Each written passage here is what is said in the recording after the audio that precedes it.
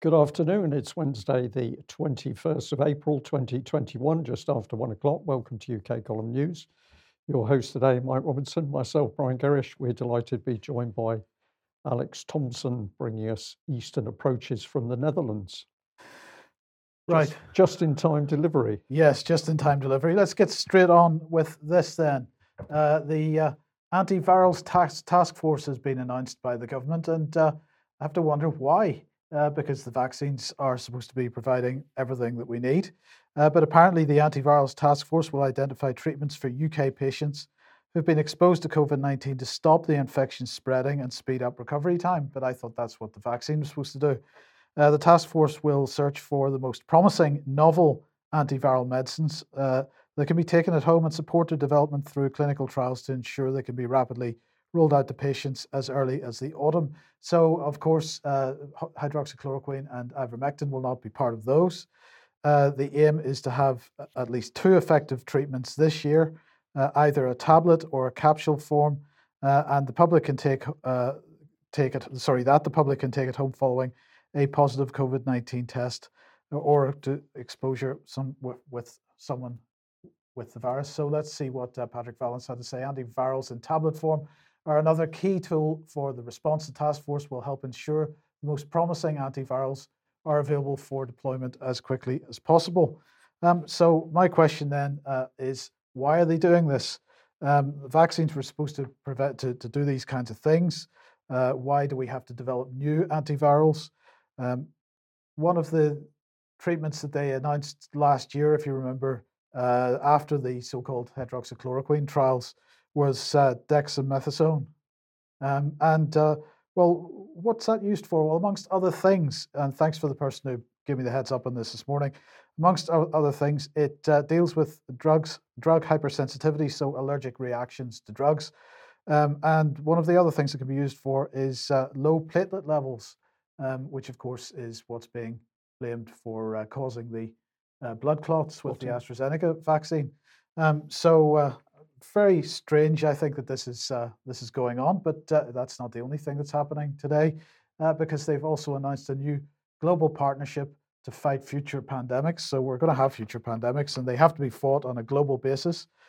So the government has, via the G7, established a new pandemic preparedness partnership, PPP, to save lives from future diseases and prevent another global pandemic. The PPP is going to advise the UK G7 presidency on how to meet the Prime Minister's ambition to slash the time to develop and deploy high-quality vaccines for new diseases from 300 to 100 days. And that's going to be backed by additional funding to support CEPI's work on global vaccine supply. And it's going to be chaired by the Chief Scientific Advisor, Sir Patrick Vallance, who we've just seen on screen. So this is going to be a public-private partnership. It's going to bring together industry, international organisations and leading experts. It's going to have an initial £16 million funding, and that's going to fund global vaccine manufacturing capacity and critical research and development to rapidly respond to the threat of new strains, supporting the development of new variant vaccines. And CEPI's work to coordinate research, development and manufacturing of vaccines is going to aid efforts to have millions of doses of vaccine available for emergency use 100 days from a variant of concern being identified. This is what Matt Hancock had to say. We want health security for all, working on international leadership on clinical trials, action on antimicrobial resistance, and to embrace the vast opportunities in digital health we've seen come to the fore over the past year. That should make everybody feel very good. So who is on this? 20 members of the PPP. That includes the World Health Organization, Vaccines Envoy Sir Andrew Whitty, Professor of Medicine at Oxford University and member of the Bill and Melinda Gates Foundation Scientific Advisory Committee, Sir John Bell, Managing Director of the COVAX facility, Gavi, and also the Chief Executive Officer for CEPI. Then there'll be industry members, which are going to include representation from there's going to be the head of the Global Drug Development and Chief Medical Officer at Novartis. There's going to be the Executive Vice President for Biopharmaceuticals R&D at AstraZeneca, the Chief Scientific Officer at Pfizer, and the Chief Scientific Officer at Johnson & Johnson. I can't imagine what could possibly go wrong with that. Well, lots of things actually. We could probably do a program on that. But wonderful newspeak language there. We've got international leadership. We've got digital health. That's about fixing the bugs in the system, presumably, or maybe not. Yes. So let's welcome Alex Thompson to the program. Alex, and you've got one from the continent with respect to Pfizer. The Barcelona daily La Vanguardia, one of the big four Spanish newspapers, reports the contract signed with the relevant commissioner of the EU last November by Pfizer. So the headline says, El contrato con la Comisión Europea exime a Pfizer de las responsabilidades. So the contract signed between Pfizer and the European Commission exonerates Pfizer from responsibilities. And the screenshot is not great, but let's go into the juice of the article as revealed by La Vanguardia by a leak of some kind. The documents have sensitive written on them, a sort of low-level EU classification used internally.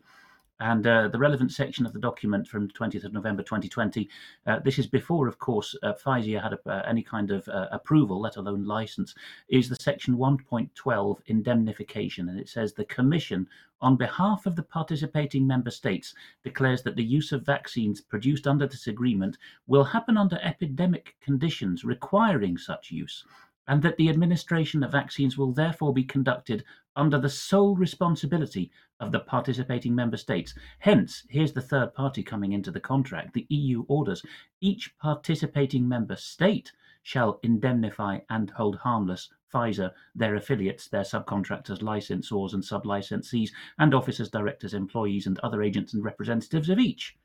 Pretty comprehensive indemnification going on there. La Vanguardia on the next slide also found out that the price was a bit over the odds.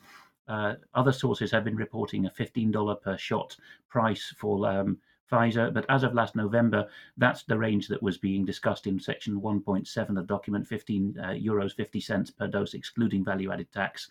But there's been some to do over the price there as well. But largely the indemnification, particularly because the EU, or the Commission in particular, its government, its civil service, is claiming the power by a unilateral contract with a pharmaceutical company to bind member states to indemnify the vaccines manufacturer from harm. Alex, can I just ask, just for viewers, expand a bit on indemnification? What is it? Why would you want to do it?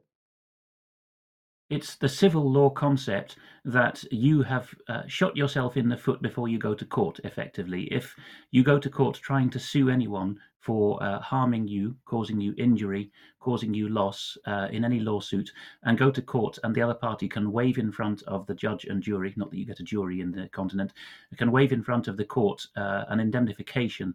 That's you saying, I sign away any right to seek compensation afterwards. So the English legal phrase, it was clearly drafted by Continentals looking at the comma rather than the decimal point in the prices, but it's being drafted in English, the international language of such business.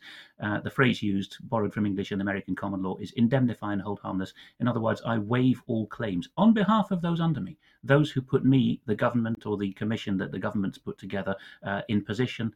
Those people have no rights. I've signed them away unilaterally. This is done now 3 tiers up, because it's not even national governments, it's the commission ordering national governments while it signs a contract with Pfizer. And I was just wondering, Alex, because obviously at the beginning of this entire process, as far as the EU member states were concerned, they were running their vaccination programs on a national level. That apparently, for whatever reason, didn't go so well, and there was some questions raised and a lot of to-do about whether that should have been handled centrally at EU level, and then the European Commission effectively took over that role. And yet, would that agreement still apply under those circumstances, that indemnity is happening at a national level, even though the EU has effectively taken over control of the distribution and so on? As an interested layman, I would only venture so far as to say that it all hinges upon which court you go to. The European Court of Justice in Luxembourg, the EU's internal court, would always regard a contract signed by the European Commission as taking precedence over any claims or protestations of innocence or non-involvement by national governments. The ECJ would always seek to bind national governments that way. National courts, it depends very much on whether the doctrine in that member state is monist or dualist. In other words, have the judges been trained to bow down to European law above all, or have they, like the Germans and Italians, been told that we first need to look at the constitutionality of what's been done above our heads at EU level? So there is still all to play for. People in the chat box are quite right that the best bet, as Rainer Füllmich is now quite repeatedly saying, is special courts and tribunals outside national or EU structures. Nuremberg 2 for short. Yes, okay, well, now, of course, vaccine hesitancy has been something the UK government has been particularly concerned about. And so, well, they ran an event yesterday in South America, all about building vaccine confidence. So they have been encouraging countries in Latin America to fight misinformation and build confidence around vaccines. So the Government Communications Service International delivered a virtual seminar to public officials yesterday. And the activity consisted of sharing UK government communication strategies and experiences around vaccines, and the aim was to help in improving government communications capability and building confidence about vaccine efficacy and fighting misinformation. So the government propaganda machine being exported to other countries. It's difficult to comment on it, Mike. The audacity is just so incredible of the government. Let's have a look at how Boris and his team have been speaking to people in UK about what's happening. We've got 3 short video clips here, which were part of a briefing which I think took place yesterday. Big thanks to the UK column viewer that drew our attention to this one. Brace yourselves. Let's see how it went. Medicines and in life sciences, and to give ever greater confidence to the people of this country that we continue on our path towards freedom. We've taken a big step again this month, reopening significant parts of our country, and for many people, this last week has brought the first glimmerings of a return to normality, having a pint, having a haircut, making that trip to the shops. Every day, science is helping us to get back towards normality, and I believe that antiviral treatments can play an important part. And if we keep going, follow the rules, remember hands, face, space, fresh air, then we can keep each other safe and see through our roadmap to reclaim our lives in full. Thank you very much. I'm now going to hand over to Nikki. Thank you. It's Dr. Nikki Kanani. I'm a GP and medical director for primary care in the NHS in England. And since the last time I came to one of these briefings, I've been working with colleagues across the NHS to roll out the biggest vaccination programme in the NHS's history. I've been vaccinating at local vaccination services alongside many of you, offering people second doses, vaccinating people in care homes, but also making sure that my patients can get the care that they need from the NHS when they need it. It was on the 8th of February, when I was last on a podium a little bit like this, that I was able to say that we were on track to meet our targets. And since then, the programme continues to go from strength to strength, with the NHS meeting our first 2 deadlines on vaccinating the most at-risk people. The public response has been incredible, and I thank you if you've come forward for your first dose, and please continue to come forward when you're asked to have your second dose as well. Yesterday, the UK celebrated hitting the latest milestone of 10 million people being fully protected from the virus. So to put that into perspective, that's the equivalent of the entire population of Manchester, Leeds, Liverpool, Newcastle, Birmingham and Bristol combined, having complete protection against COVID-19. So we're making great strides, but this hasn't happened by accident. The success is down to the hard work of our staff, incredible planning and delivery. So I want to iterate my thanks to all of those staff and volunteers, everyone involved in delivering our vaccination programme. And I want you also to make sure that you look after our staff at this really challenging time. I heard today that a group of people were protesting outside a mobile vaccination bus in Nottingham. I want to say now that we will not stand for it. It is of vital importance that you allow our colleagues to do the job that they need to do, that you allow them to save lives by vaccinating people.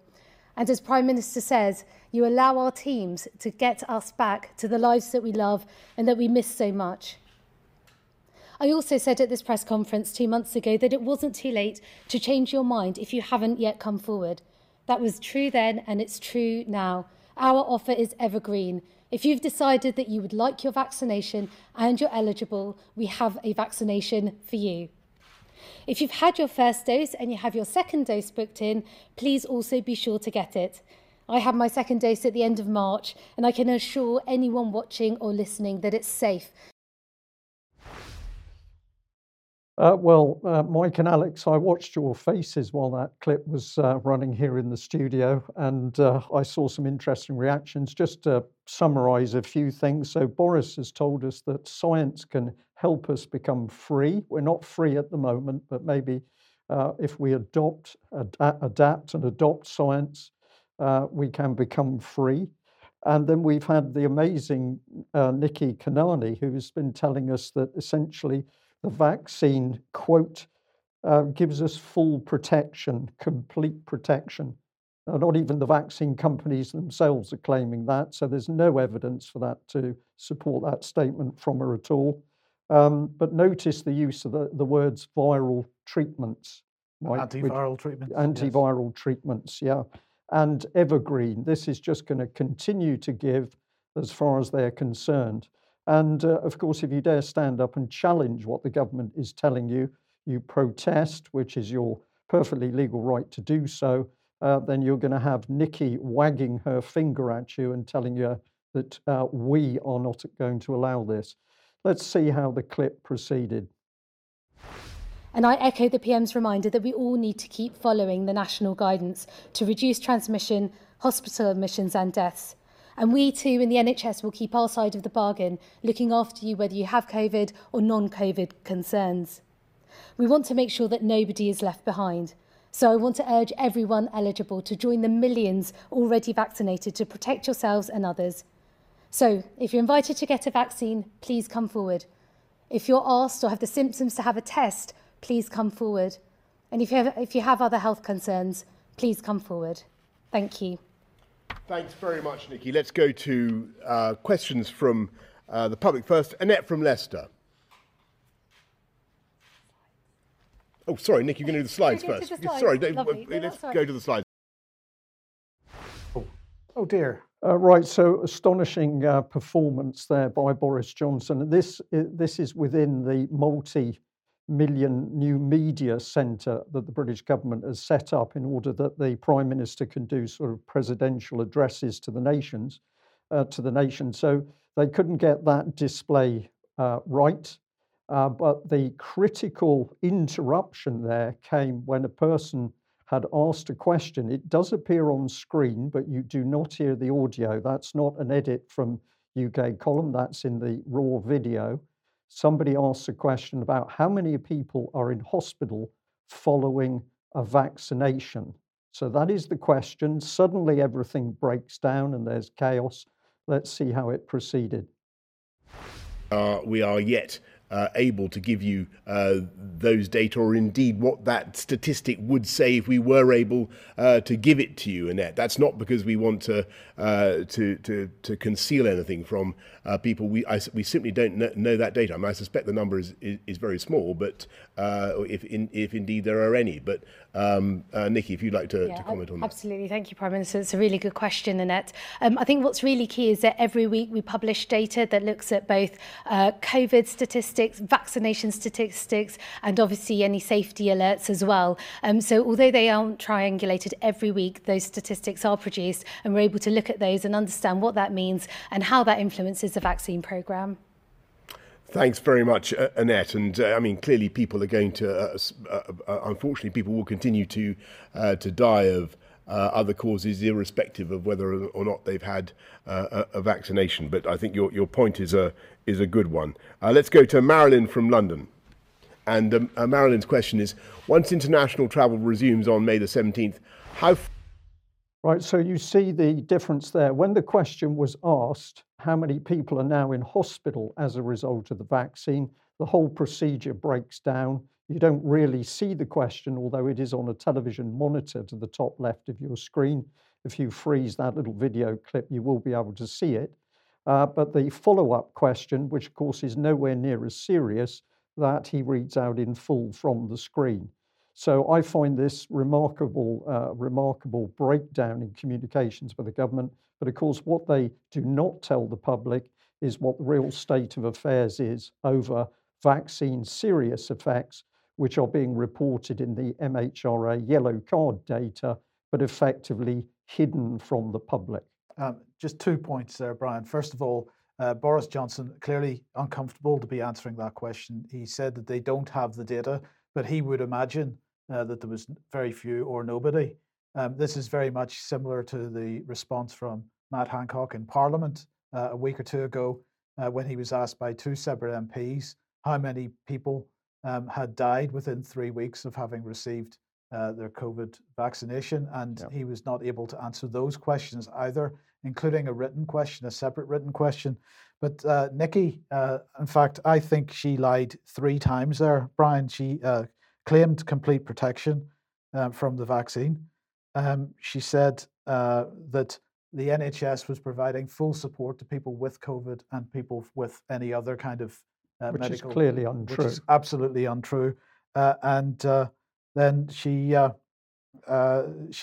also attempted to say that the NHS and Public Health England and so on were gathering all this data, but in fact they aren't gathering the data on who is, or at least they're not publicizing the data on who is ending up in hospital with adverse reactions. So there were 3 separate instances there where it was absolutely clear she was being less than truthful. Yeah, and of course the government is not investigating the yellow card data anyway. So such data that's collected about vaccine adverse reactions, there is no full and proper investigation by the MHRA or the government or the NHS into the causal links with vaccinations. So let's have a look at or remind ourselves what Professor Jonathan von Tam said a little while ago, a few weeks ago. He said that vaccine adverse effects are they're just like paracetamol, apparently. So this is another deliberate attempt to mislead the public. And it's an outrageous statement that he made there in the video clip. This is the lady speaking, Dr. Nikki Kanani. And you'll see that if you read this little CV on the NHS website, it's boasting that she's also involved with the King's Fund General Advisory Council. She holds an MSc in healthcare commissioning, and with her sister, she co-founded STEM Sisters, a social enterprise supporting young people to study science. Well, they may be able to study science, but they can't get treatment in a hospital at the moment because young people and elderly people are being turned away, as we shall see later in today's news. So if you're not aware of it, I encourage people to go and research the King's Fund. This is a very powerful lobbying group, of course, a charity, but actually what it is doing is steering health policy in UK, influencing people in government, and a lot of questions to be asked about how people appear, for example, on their General Advisory Council like Nikki, and indeed why these people, this is the board of trustees from King's Fund. We need to really ask who these people are and why they're given the power to interfere in NHS health policy, since they're completely unaccountable to the public. Now, we're going to remind people that UK Column has been continually reporting the government's own statistics about vaccine adverse reactions. We think this is a very important thing to do, so we encourage you to see the government's statistics on the yellow card, yellow card part of the website. We showed this on Monday. I'm going to show it again. This was the statistics for Pfizer. Total reactions, 132,528, and deaths, 314. If we go to AstraZeneca, 492,105 adverse reactions and 521 deaths. And as you have discovered, Mike, the MHRA is stating that drug and vaccine adverse reactions are significantly underreported. Let's prove that statement, because here is the government's website saying it. Please help reverse the decline in reporting of suspected adverse drug reactions.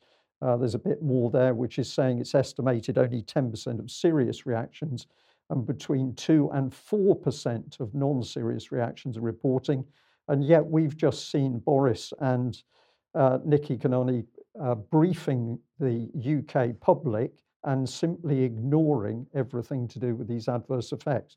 Is there any way we could explain the fact that they don't talk about these statistics, including hundreds of deaths? They must be uncomfortable about them or something, because if they were happy about what's going on, they would be discussing them openly, surely. One would have thought so. So let's just have a look at how the press in UK is dealing with the vaccines. This is the Daily Mail. It's going back to the 15th of February. Why a few side effects after your COVID jab are actually a good thing. Well, presumably that's if you haven't died, but that might be an inappropriate bit of black humour there. A study in December by Imperial College found that almost a third of UK adults had concerns about vaccine safety. That is absolutely right. They should have concerns. And then there's the twist in the article. Yet having these mild temporary side effects after the jab could be a good thing. So you have a clot or a heart attack, or you die, or you lose your sight. That's all ignored. And this is spun. Here's the Mail again. Now, this is interesting because Alex, the Mail says here that the British government is to compensate people who suffer extreme COVID-19 vaccine side effects with payments of up to 120,000. So presumably, if you die, you're not going to benefit from that money, but the family's going to get it. Yeah, but remember that there's still indemnity for the companies themselves, because that money's coming out of the taxpayers' fund. So that's not coming from Pfizer or AstraZeneca. Oh, of course not, Mike. Of course not. Yes. But the other thing is that people who have tried to get compensation under this scheme from the British government for other pharmaceutical products have had to fight for years and years and years before they've had any compensation. Let's have a look at the Mail here, talking back in December 2020, when a bout of shingles is a sign you've had silent COVID-19. Doctors report a rise in cases of the painful condition. It may have a connection to coronavirus. Well, shingles has come up again here. This is the Mail reporting studies connected with Israel, where there's been a sudden increase in people with shingles.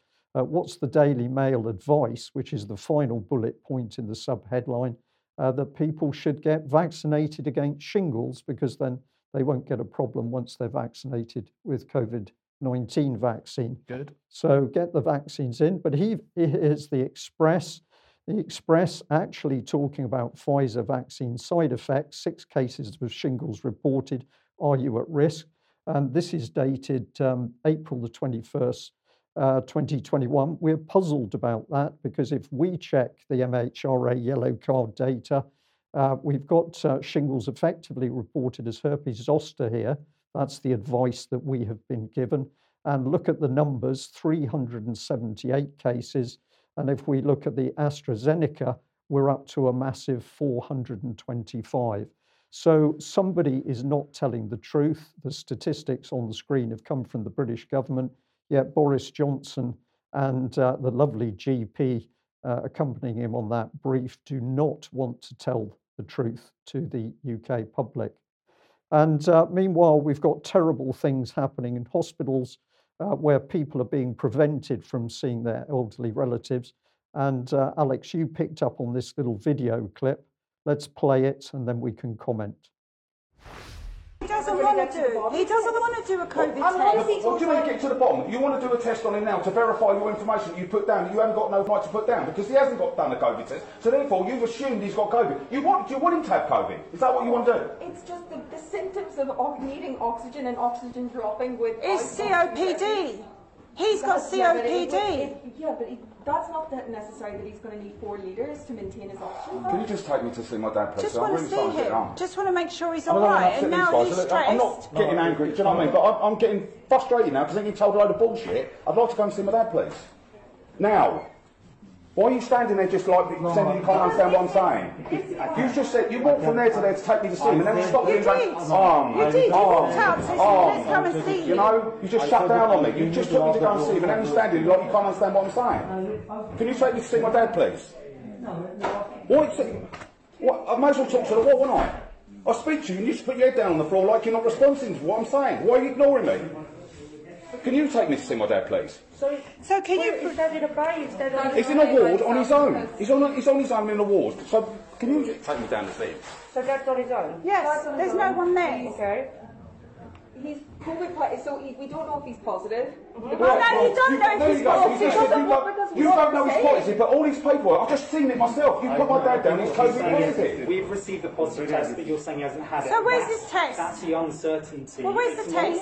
Right, well, you put down on his paperwork, he is in a ward, he's COVID positive, and now you're saying, well, we need to do a test to ascertain whether he is COVID positive. So why are you lying on his paperwork? Because of what you have told us. Yeah. Otherwise, we would continue on the treatment as if he was COVID positive and continue to suspecting him. You put down COVID positive on his paperwork without any verification that he is COVID positive. So you falsified his information on his paperwork. The only doubt that we've received that he could have been COVID No, positive is that... I'll tell you what, you don't even speak to me, because 3 times you've told me he's done a test. Well, I'm on the phone to him saying, no, I have not. So you're just lying to me, so don't speak to me no more. So someone just not lying to me, yeah? It's what we've been led to believe.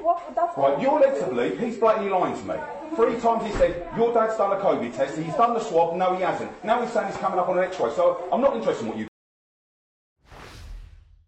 Well, truly astonishing and quite unpleasant scenes there in that hospital. And I've got to say, I've got huge sympathy for both sides of the argument that we're actually seeing, because I know from personal experience what it is like when you have people inside the NHS lying over what has taken place and lying over medical documentation.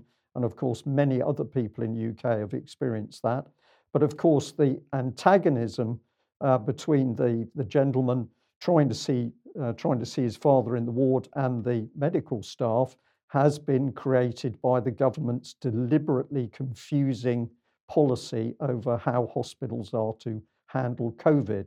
And so my submission on this one is that this very unpleasant altercation between the two sides has been deliberately created by the British government's Behavioural Insights team, and this is what is now actually taking place in the hospital. But interesting, Alex, the fact that the gentleman in hospital had not been given a COVID test, that is what he said, and yet the hospital had labelled him COVID, and that meant he couldn't have visitors.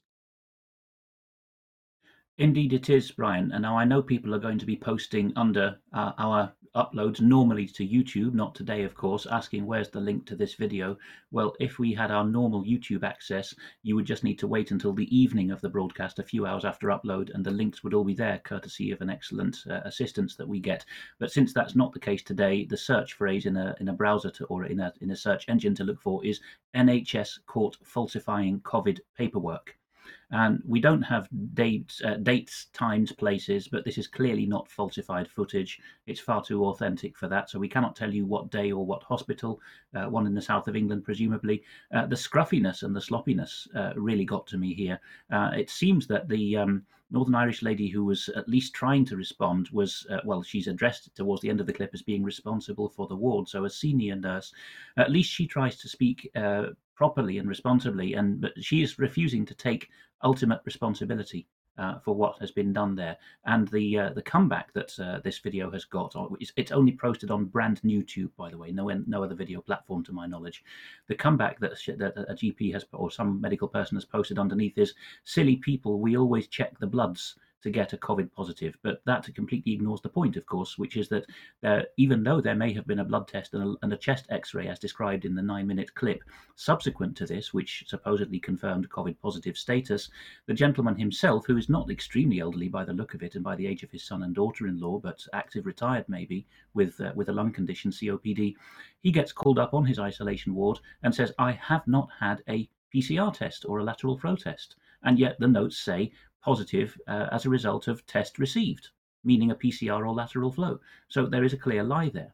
And in the past, of course, if you said to people you are lying in the NHS, there would be the shirtiness. They would go through the rigmarole of saying, I take great offence and umbrage at that. But no, at this stage, okay, there's a politeness to the senior sister I just described, but the others are standing around, often with tattoos, slouchy posture, and basically saying the unspoken equivalent with their body language of what you're going to do about it. Yes. The whole thing very unpleasant, and I'll add for our audience that yesterday we were taking testimonies from people who have elderly relatives who have died under appalling conditions within the NHS after they've been locked in wards designated as COVID wards, their relatives prevented from seeing them, and ultimately those patients have clearly been put on end of care, end of life pathways not agreed by the family, where the person concerned had ultimately suffered a horrific death. Really difficult even for us to be able to report some of this stuff, but we are going to attempt to do it, to bring it out to our audience, to really show what is going on inside the NHS as a result of this vicious vaccine and COVID-19 policy from the government. Now, yesterday, everybody will have seen the video clip of Rod, the publican from the Raven pub in Bristol, in an altercation with a thug, I guess we could call him, certainly a heavy, who was one of the bodyguards for Keir Starmer. Keir Starmer had walked into this pub. I wasn't sure that people were allowed to walk into pubs at the moment. I thought they had to go into gardens, but anyway, he went in. And Rod took offence and demanded that Keir Starmer leave the premises. Now, the response from the pub was a bit strange. They pushed out this tweet. Please note, there's no intention by the Raven to hijack Keir Starmer's visit to Bath. Rod's opinion is his own. Well, Rod got an unbelievable amount of support on Twitter in the comments underneath this. Rod's opinion isn't his own. He speaks for millions of Brits who've become sickened by the opposition not being the opposition, but wanting sooner. And he goes on to say, career politicians like Starmer have destroyed hospitality and our high streets. Cheers, Rod. Another one said, I'm a local and I don't share Rod's Labour voting tendencies. However, he articulately expressed what many are thinking with regards to lockdown, masks and the economy. Well said, Rod. I don't think Starmer upset Rod with opinions is another comment. I think he had his livelihood threatened and had seen many others being destroyed. Well, there was a particular section of the video that I wanted to just highlight. Now, the audio on this is pretty poor. But do listen carefully and we'll explain what happens afterwards. Just listen to it. It's gone my wife works for such a overwhelmed with cases. They've been on the front line keeping people alive. So I really don't need lectures from you about this pandemic. So Keir Starmer's attitude there was his wife has been working on the front line. He knows all about it and he doesn't need lectures from Rod or anyone else about this pandemic. Now, it seems to me, Brian and Alex, that Keir Starmer's role as a politician is to listen to what people have to say. He might have a different position. He may have an argument to make about it, but to dismiss someone's concerns or someone's position in that way, he either just basically had no answer to it and decided he was just going to get aggressive. I think that could be the only explanation. Well, aggressive and huge arrogance, Mike, at the end of the day. This is the man that's provided no viable opposition to any policy that Boris's Conservatives have put through. He's hijacked the Labour Party. And when somebody tackles him on the street with real issues, what does he come out with? I don't need to be lectured by you. It's unbelievable arrogance, narcissism. Yes. Okay. Well, look, let's move on to other topics now and censorship. And well, we missed this story. Actually, it was announced last month. This is the Aspen Institute. Maybe Alex will have something to say about them in a second. But they have set up the Aspen Institute Commission on Information Disorder, and they have announced for the full membership list and a planning roadmap.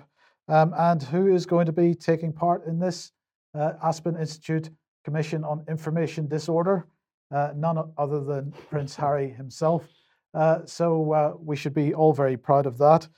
He is joining 14 other commissioners and 3 co-chairs in conducting a 6-month study on the state of the media. So that's going to include people like a journalist, Katie Couric, Color of Change president, a former director of the US Cybersecurity and Infrastructure Security Agency. They're all co-chairs, and so on. So, Alex, I don't know if you've got any thoughts on that, but I was qualified. Well, first of all, not Alex, but well, yes, I think Alex is qualified. But is Prince Harry qualified? But this concept of information disorder, I mean, what do we say about that? The disorder there means we have lost control. And who's the we? Well, you look at the funders. The Aspen Institute was funded at that time at the end of the Second World War when so much globalism took shape, 1949. And its original title was the Aspen Institute for Humanistic Studies, which could be read in context at the time as studies for how to break down the nation state and religion, because that's how humanism was increasingly being used in Britain and America at that time as a term. Who funds the Aspen Institute? It's the full set of the tax-exempt foundations. It's Rockefeller, Ford, Gates, Carnegie, and several others. So Prince Harry is sailing perilously close to being a political advocate here. I know he's no longer an active royal, nor even in Britain, but this is somewhat questionable. The Aspen Institute is basically a created tame think tank so that the tax-exempt foundations can have some light academic cover, intellectual cover at least, for the ideas they wish to push through. Yes, okay, thank you for that. Now, if you like what the UK Column does and you would like to support it, and your support is much needed, as we will discuss on Friday probably, ukcolumn.org/community is the place to go if you'd like to join us, and that support would be very much appreciated. And also, please share our material that you find on the rapidly shrinking number of platforms that we have access that to. we're allowed to broadcast on. I wonder why that is. Well, okay, we'd like to say, using this, that we've got a lot more information from whistleblowers and other concerned professionals that have come to the UK Column to tell us what they know about what's going on. We'll very shortly be releasing this, which is a psychotherapist who's doing a lot of work with children, some of them from very disturbed backgrounds, who is utterly terrified, as she said, of the damage being done to the minds of children by the government's lockdown policy and the use of applied behavioural psychology from the Behavioural Insights team. So a very big thank you to all the people who've had confidence to come to the UK Column with their information. We just say we're doing our best to process this, but we can only go as fast as we can. Now, we've had some emails in. This one here is about vaccine patient information leaflets. The person said, I emailed you last Friday when I'd had a call from the NHS about giving my mother 91 a second Oxford jab. I asked first to see the patient information leaflet. The guy on the phone was puzzled and referred to his supervisor. I was then called by a second man who wanted to know why I wanted to see this document. I explained my concerns over blood clots, etc., as well as liability should something go wrong, and said I believed, as holder of lasting power of attorney in all respects, I was entitled to see this. He then told me to ring a doctor, but I pointed out, apologies, an I missing there, pointed out that they wouldn't discuss this with me because of patient confidentiality.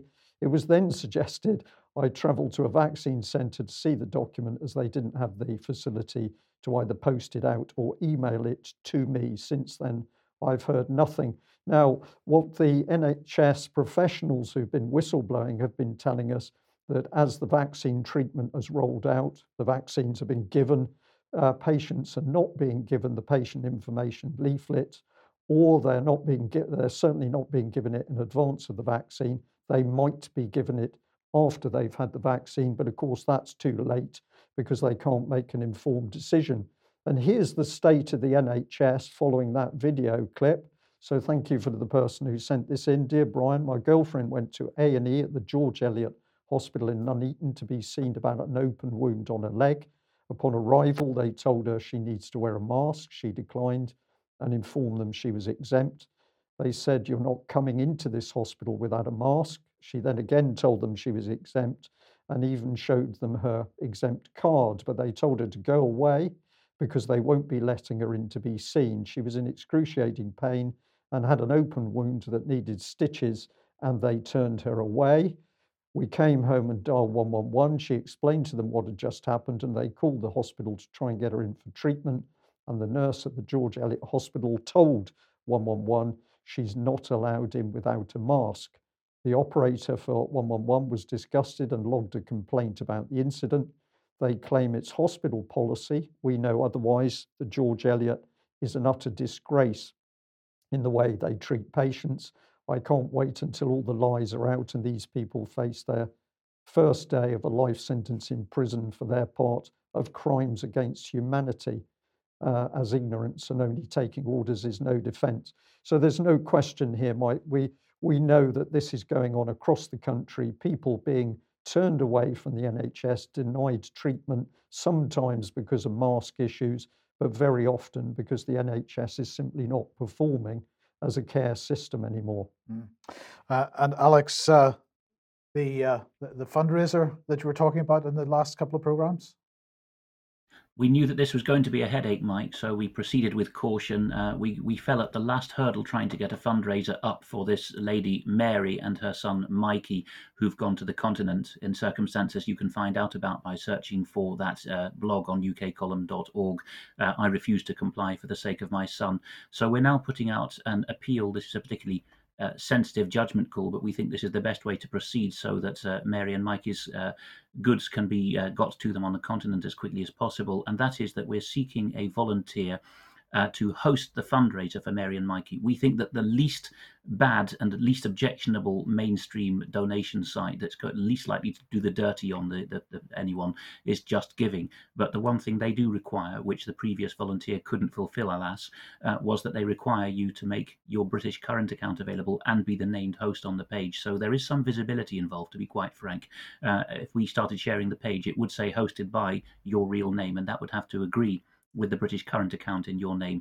But if you are a trusted UK column viewer with the right heart, then that is the way forward, so that those who've already spent hours moving Mary and Mikey's things around the flat in Dover can get them into storage, hopefully over on the continent in one go. And how do they contact you, Alex? It's alex@ukcolumn.org. Okay, thank you very much for that. Now, Green New Deal, of course, is something which is being pushed very, very hard. It's going to be featured at the G7. The COP26 is happening in Glasgow later in the year. We all know of the Great Reset and the work of the World Economic Forum to push this idea. Boris Johnson has Mark Carney as his big advisor on these issues. So the question is, what kind of world are we going to live in? And well, Chatham House wants to tell us. So here's the website. It's futurescape.chathamhouse.org if anybody wants to go and see it. Futurescape is, let's just have a look at what they say. Futurescape is a Chatham House initiative for our second century. That's Chatham House's second century, generating innovative thinking and exploring how a more sustainable future could come about in the next 100 years around London's Piccadilly Circus. So they've chosen Piccadilly Circus as the example for this. They say the pandemic has catapulted ideas which lived largely in the imagination into near realities in many cities. It's becoming clear that a return to business as usual is not only unlikely, but also undesirable for some. So they say rebuilding the new normal and finding a way to more sustainable future requires reconfiguration of some fundamentals at both a policy and individual level. And they talk about the importance of the cities in doing this. A major civilization boundary was crossed in 2007 when more than half the world's population became urban rather than rural dwellers for the first time. And of course, this was as a result of Agenda 21 and Agenda 2030 policy, which stated very clearly that this was what they wanted to see, people moving into the cities. And they say that there are many paths to the desired destinations, and so opportunities need to be shaped together. So let's just have a look at some of the things that they are talking about here. It's a very animated website, and here's Piccadilly Circus. And the first thing that I noticed, and when I asked Brian about it, it's the first thing he noticed, and I also asked our writer Ian Davis about it, and it's the first thing he noticed as well. There's almost nobody there. No Brian. people. No people. So we're looking into the future. Let's continue and see what we're looking at here. First of all, we've got, of course, the drones. Small autonomous vehicles and drones now share the space with pedestrians, bikes, and scooters, so the roads are closed. It's just a walking space, lots of greenery, of course. They go on because, of course, everything will be, all the kiosks will be solar powered. Without roads dissecting it, the circus is now a large public space with a colourful food market that is famous for cutting-edge meat alternatives and environmental foods. So we're already seeing the new Green Deal idea, no more meat. We've only got meat alternatives. Well, that was experimental foods on that one, Mike, yes. Which are sinister. Yes, the area is now entirely closed to all road traffic. This has been the result of a continuous increase in restrictions on traffic flow around central London. And it goes on to say that a new greener city, now a greener city, Londoners are surrounded by more nature and open spaces, which improves their well-being, physical health, and efforts to protect the planet. So let's move on. They say that Good Deeds, a department store, only accepts care pounds, a government-certified cryptocurrency earned through social contributions and time spent on community projects.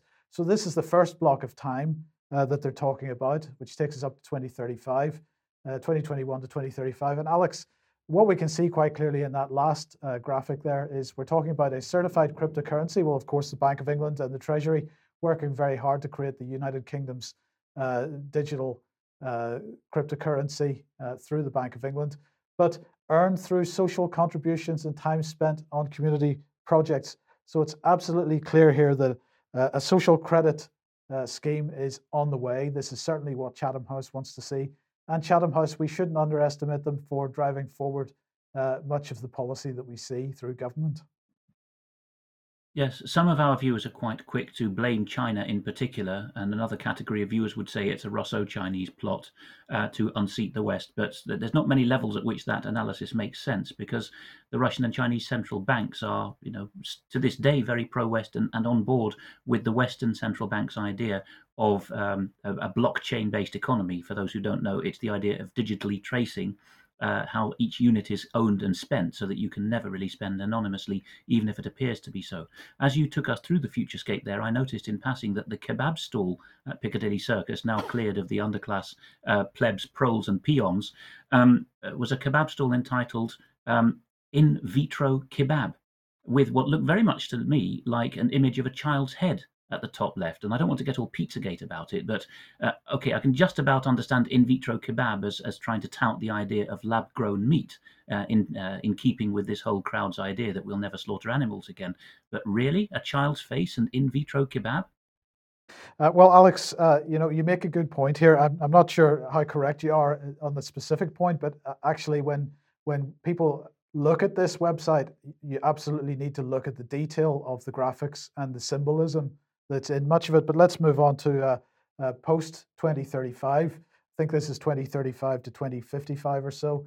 So traveling to the next stage. And of course, the first thing we see are the canals, because global warming means that London is going to change forever, and London is going to turn into a canal city. So that's something we've got to look forward to. And then, of course, we've got the Protein Lab here.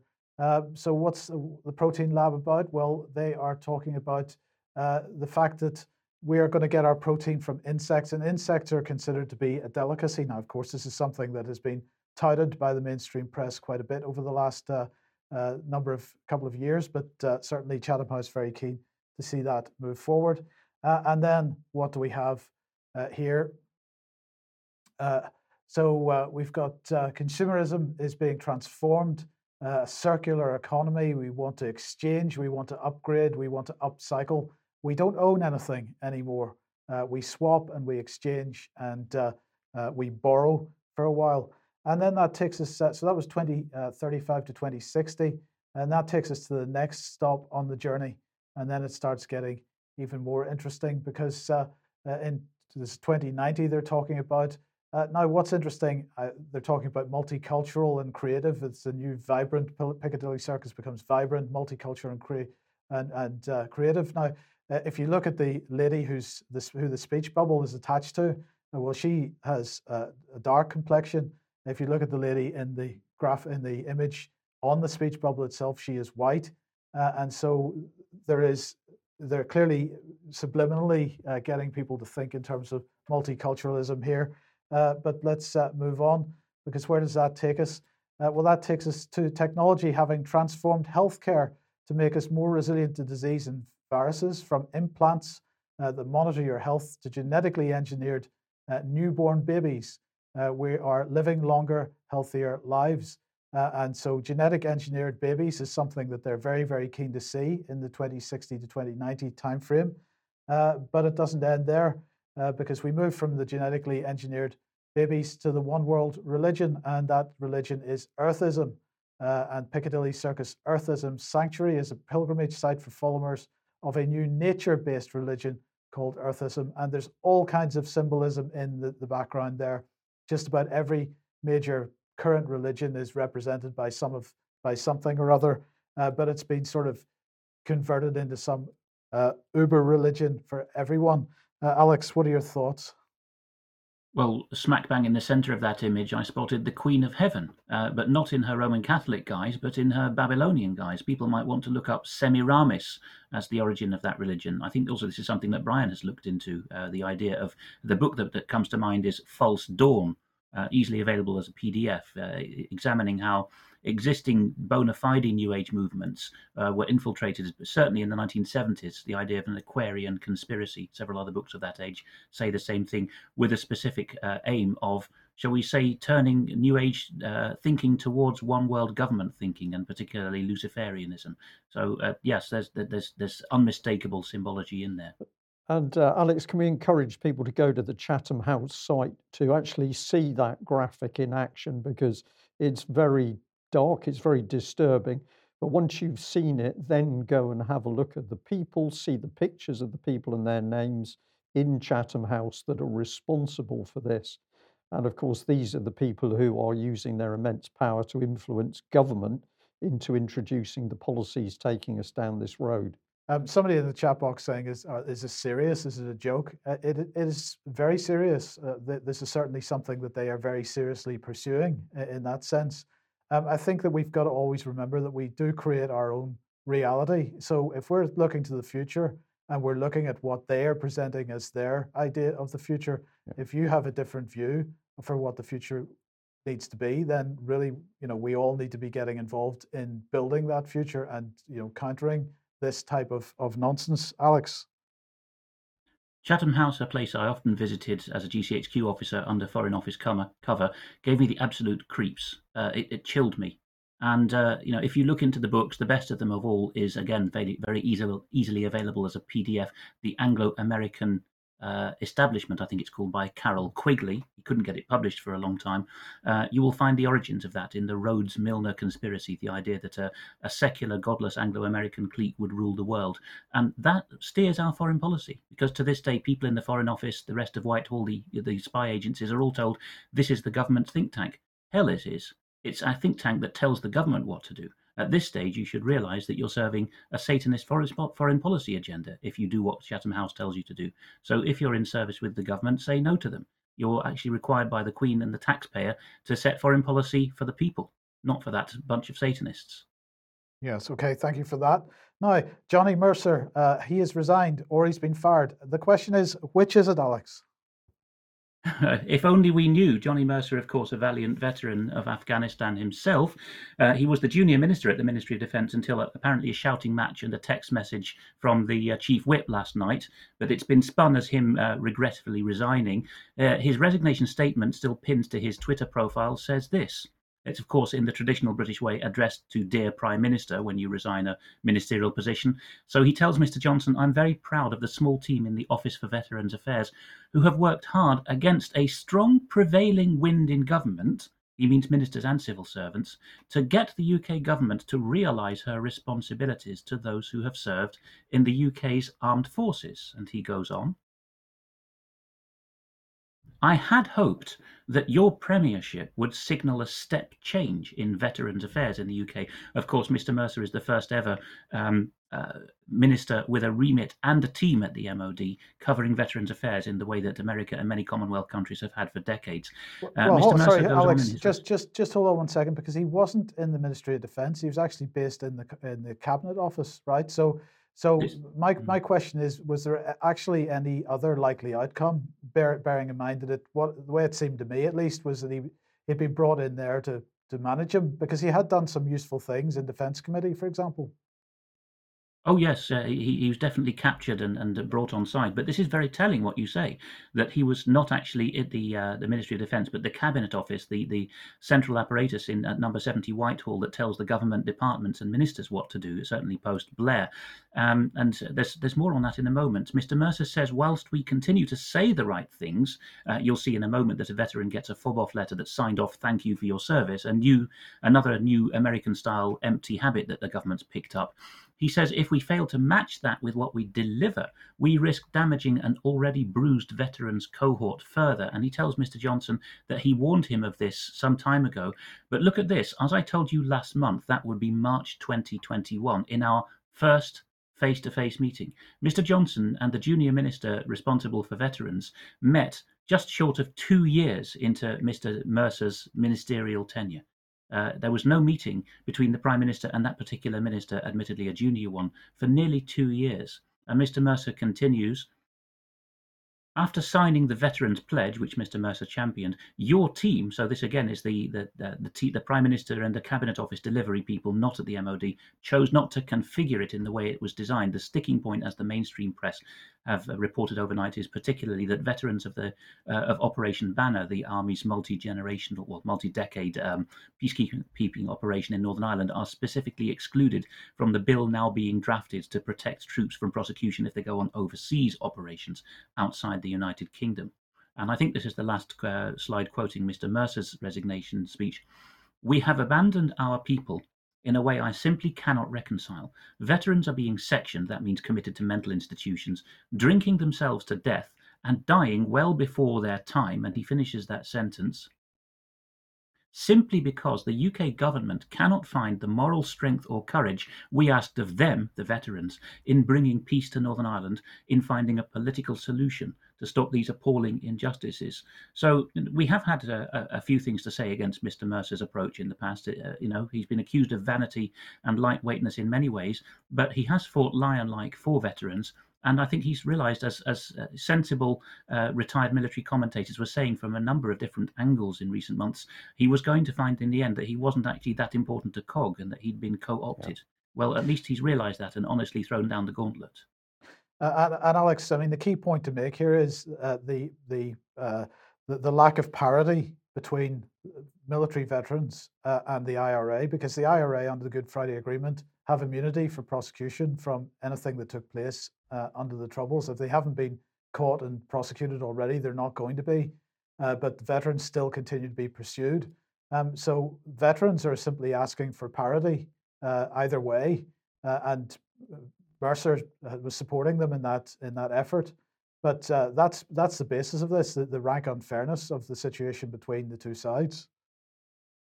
It is a specific conscious decision, largely by civil servants and private contractors, I think, for at least 15 years now, perhaps even since the Blair Revolution, but now coming to a head under, ironically, a Conservative government. And that decision is that veterans of the Northern Ireland peacekeeping operations are the lowest of the low. They don't deserve to be on a par with other veterans, let alone with terrorists who killed them in many hideous ways, which, just to look at one example, David Scott's Twitter account, Albion_Rover, he often retweets from an account called On This Day, the IRA. Put prejudice aside and find out what the IRA did, particularly to our squaddies in Northern Ireland, the hideous deaths they died. And now they're getting a knock on the door by privately hired prosecution teams, or at least were. Mr. Mercer was trying to bring an end to it, on behalf of the Ministry of Defence, often when they're in their 80s. And these things happened in the 1970s, half a century ago. Yeah, Alex, if I may, just to add a little bit more, I think we did see that Johnny Mercer was very lightweight when he first got into politics. I think he thought he'd become part of the old boys club, and he was in with the movers and shakers. And of course, now he's discovered that, as you've said, he's simply not regarded. But it'll be very interesting to see what he does, whether he now goes quiet or whether he actually has the courage to stand up and do the real job to protect and defend those veterans. It's going to be very interesting to see. So where does this will give us a hint. Sorry, Alex, go ahead. Yes, the case we're about to feature will give us a hint of exactly that question, really. Trooper Craig Bullman is a retired para from the 2nd Battalion Parachute Regiment, and he was also then in the Red Devils freefall team, and then got into the Household Cavalry, so the very impressive mounted soldiers that you see around the royal sites in London. Craig Bullman has taken on a tireless campaign in recent years for a particular kind of persecuted veteran, this time not being persecuted through the lawfare of supposedly unlawful killings in Northern Ireland, but those being persecuted through another kind of lawfare, which is child support payments. The CSA, the Child Support Agency, of course, became the Child Maintenance Service in 2012 due to many scandals involving civilian men being targeted. Mr. Bullman was writing even back in February, it is very clear that the Child Support Agency, now called Child Maintenance Service, is a threat to national security. We have data to support that they are the cause of around 1,000 suicides per year. These are, of course, the men that don't count in today's society, at least to the movers and shakers. Not all of them military, but a good slice of them are. I'll never forget being on a park bench in Cheltenham around 2006 and sitting next to one of these men who was quite, as Mr. Mercer says, drinking himself to death over not being able to see his children and being pursued for payments. And it's been ignored for a long time, but well done to Craig Bullman for persisting with this campaign. He highlights in particular the case of a man who tragically killed himself last summer, Gavin Briggs, aged 40. So you can look at this YouTube video to find the details of that, Justice for Veteran Gavin Briggs and the Child Maintenance Service on the MEF Talks Vet channel. There is also a campaign homepage for him on the next slide, Justice for Gavin Briggs, easily found, and just look at the headings there to show how many stages of unlawfulness Mr. Briggs went through in being hounded for payments that he didn't owe. This does start to look like a bit of a racketeering operation, with parallels in how things are done in America to both civilian and military men being chased for payments that are jolly well known to be fraudulently claimed. So here's there's something else that has been shared by Craig Bullman, the Memorial Service leaflet for the life of Gavin John Briggs, and look what he has coupled with that. If you click on that, the veteran Gavin Briggs, murdered by the Child Maintenance Service, and the failure of ministers holding the Child Maintenance Service to account for fraud, corruption, and malfeasance in public office, very much Brian Gerrish language, when they had been made aware of wrongdoing by thousands of members of the public many times. And another Brian Gerrish technique, he brings the names to the faces. So we can see here that these largely junior ministers and other members of parliament responsible for defence policy, these public servants are fully aware, this is now Craig Bullman's words, of the illegal operations of the Child Maintenance Service, previously Child Support Agency, but have chosen to turn a blind eye to the fraud and corruption. They are accountable for the suicides caused by the CSA, now CMS, corporate manslaughter. Let's go on and find out more about what Mr. Bullman has written here. We're short of time, I know, but this is really of importance. He wrote to Jamie Stone after Mr. Stone raised this in a committee of Parliament last year, saying, "Dear Jamie, my correspondence with you is of national interest. Gavin," that's Gavin Briggs from the previous slide, "was a veteran of 15 years of service with the Royal Air Force. He goes on, very sadly, Gavin took his life in early July 2020 due to the distress the Child Maintenance Service was causing him, over £15,000 worth of fictitious arrears and inflated income, deliberately overestimating his income, of £26,000. Classic techniques for a shakedown, wouldn't you say? As a result of the footage of you speaking about the Child Support Agency that I uploaded to YouTube, I, Craig Bullman, was contacted by members of our special forces." This is where we see the node of the brand destruction of the military, just very much as seen with the Northern Ireland prosecutions. "They," says Mr. Bullman, "have informed me that there is a big problem at Hereford, base of the SAS, and Poole, base of the SBS, with the Child Support Agency or Child Maintenance Service. And in fact," he says, "they fear," this is our hardest men, "they fear the Child Maintenance Service more than going on operational tours. Some have been reduced to tears by the CSA, now CMS." Now, at least Brian and I have been up close and personal with these Special Forces men, and I think you would agree with me, Brian, it really does take a lot to move them to tears, actually. I mean, these are men you wouldn't really want to spend too much time with if they were upset about anything, but they really, they manage to discipline and keep themselves under control when they're facing an enemy with a gun. But this is something that reduces them to tears more than that. That really is quite something, isn't it? Well, a large part of that, Alex, is the use of psychology to attack these men And it's very clear that this is the way it's done. So there's the cruelty that they're not able to see their children. And then there's the fact that the paperwork that comes through to them is full of lies. And also that the process goes on over months and years.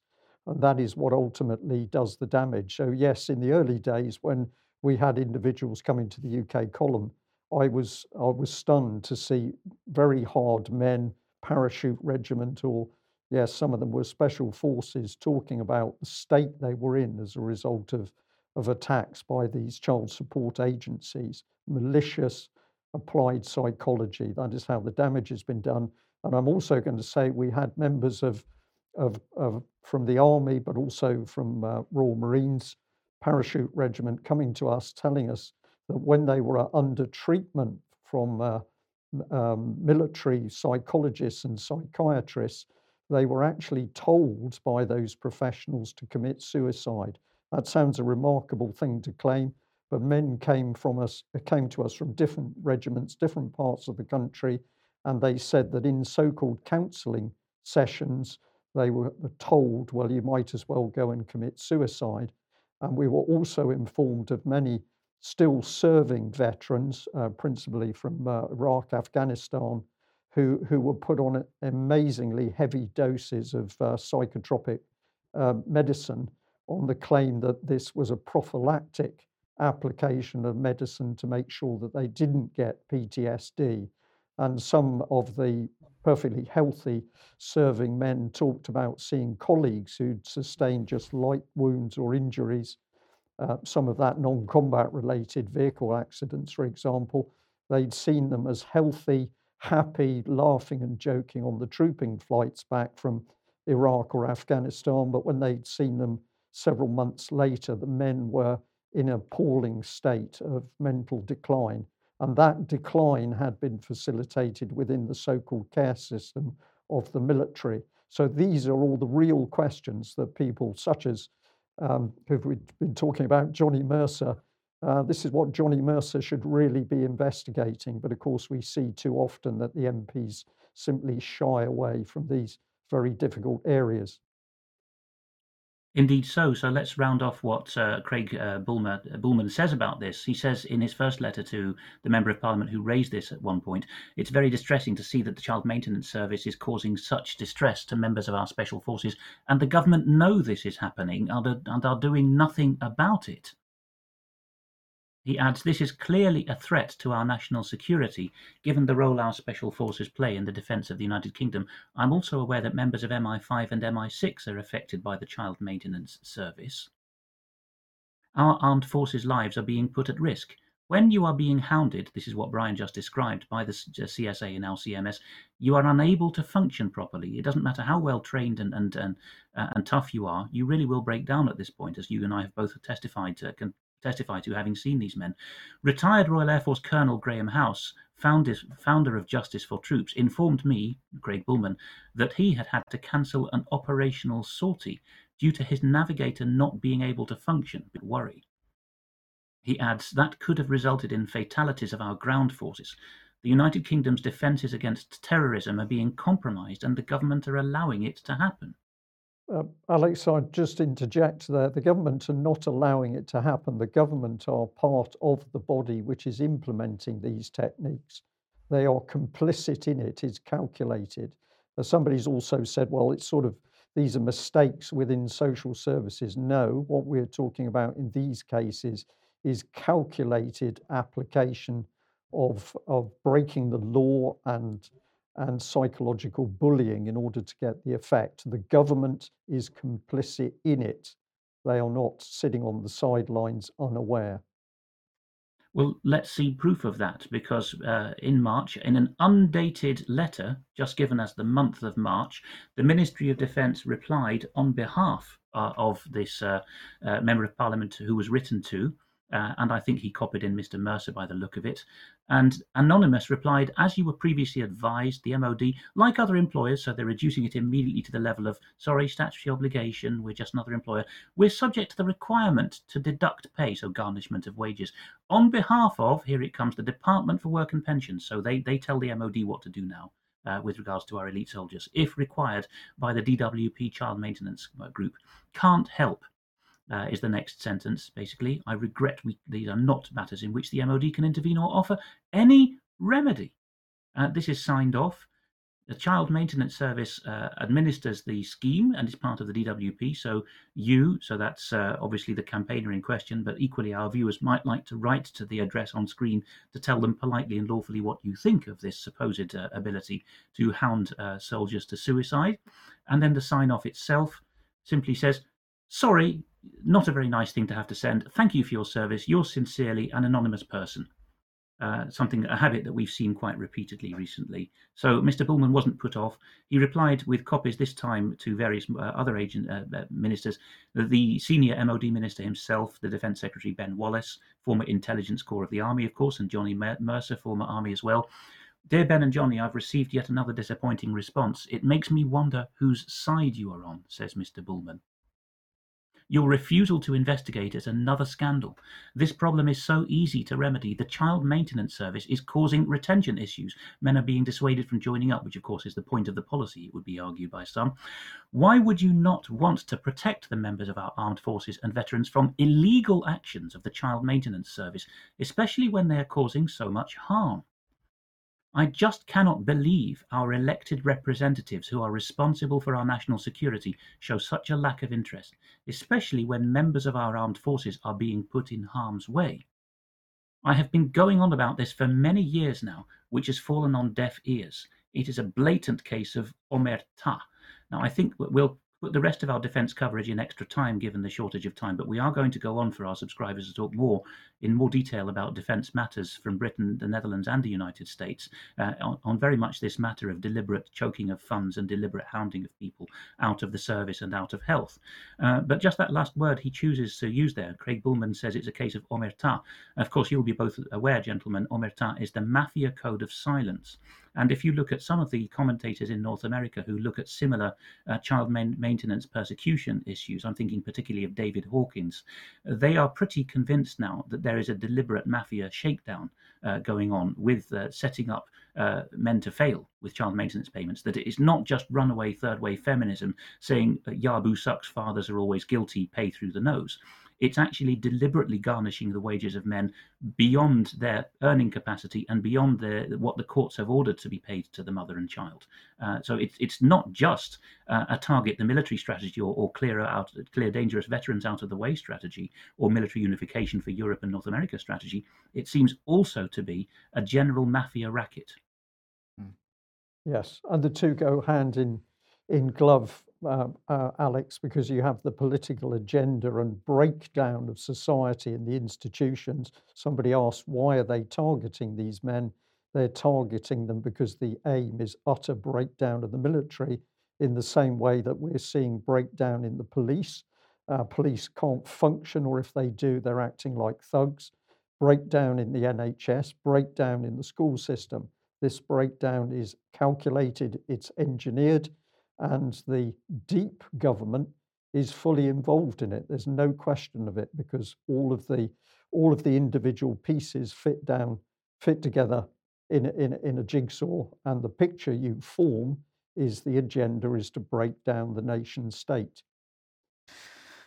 I think we're out of time. I think we should, although it's a shame because I think we could discuss a lot more detail. We'll thank our viewers and listeners very much for joining us. I'm going to say that Friday's UK Column News will be a very special news because we have some important things to say to our long-time supporters and to our viewers. And we're going to encourage as many of you as possible to tune in to that special edition. And we are going to be moving on from here, very much looking for participation and support from anybody and everybody who has been tuning into UK Column broadcast. So a special recognition to people that have become full-time supporters and are helping us survive. But also we're going to be looking at those previously YouTube viewers who've been following, as many as nearly 100,000 of them. We have a message for you all on Friday, so please join us. We'll be back in 10 minutes as usual for some extra on the UK Column live stream. Well, I believe on Friday we'll be back on YouTube as well. Possibly. We'll see how long we stay for. We're probably only for one day, but we'll see. We'll see how we do. So see you in 10 minutes, and otherwise on Friday. Bye bye. Bye bye.